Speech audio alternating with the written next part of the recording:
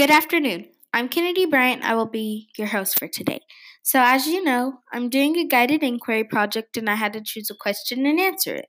Again, my question was, what are the advantages and disadvantages of the Underground Railroad? So, yesterday I talked about the advantages, so today we will talk about the disadvantages. Well, let's hop right in and get started. Okay, so let's start off with the simple stuff.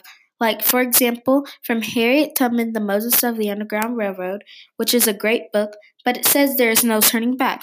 Also, according to Civil War on the western border, if you tried to turn back, she would tell the men to get the guns.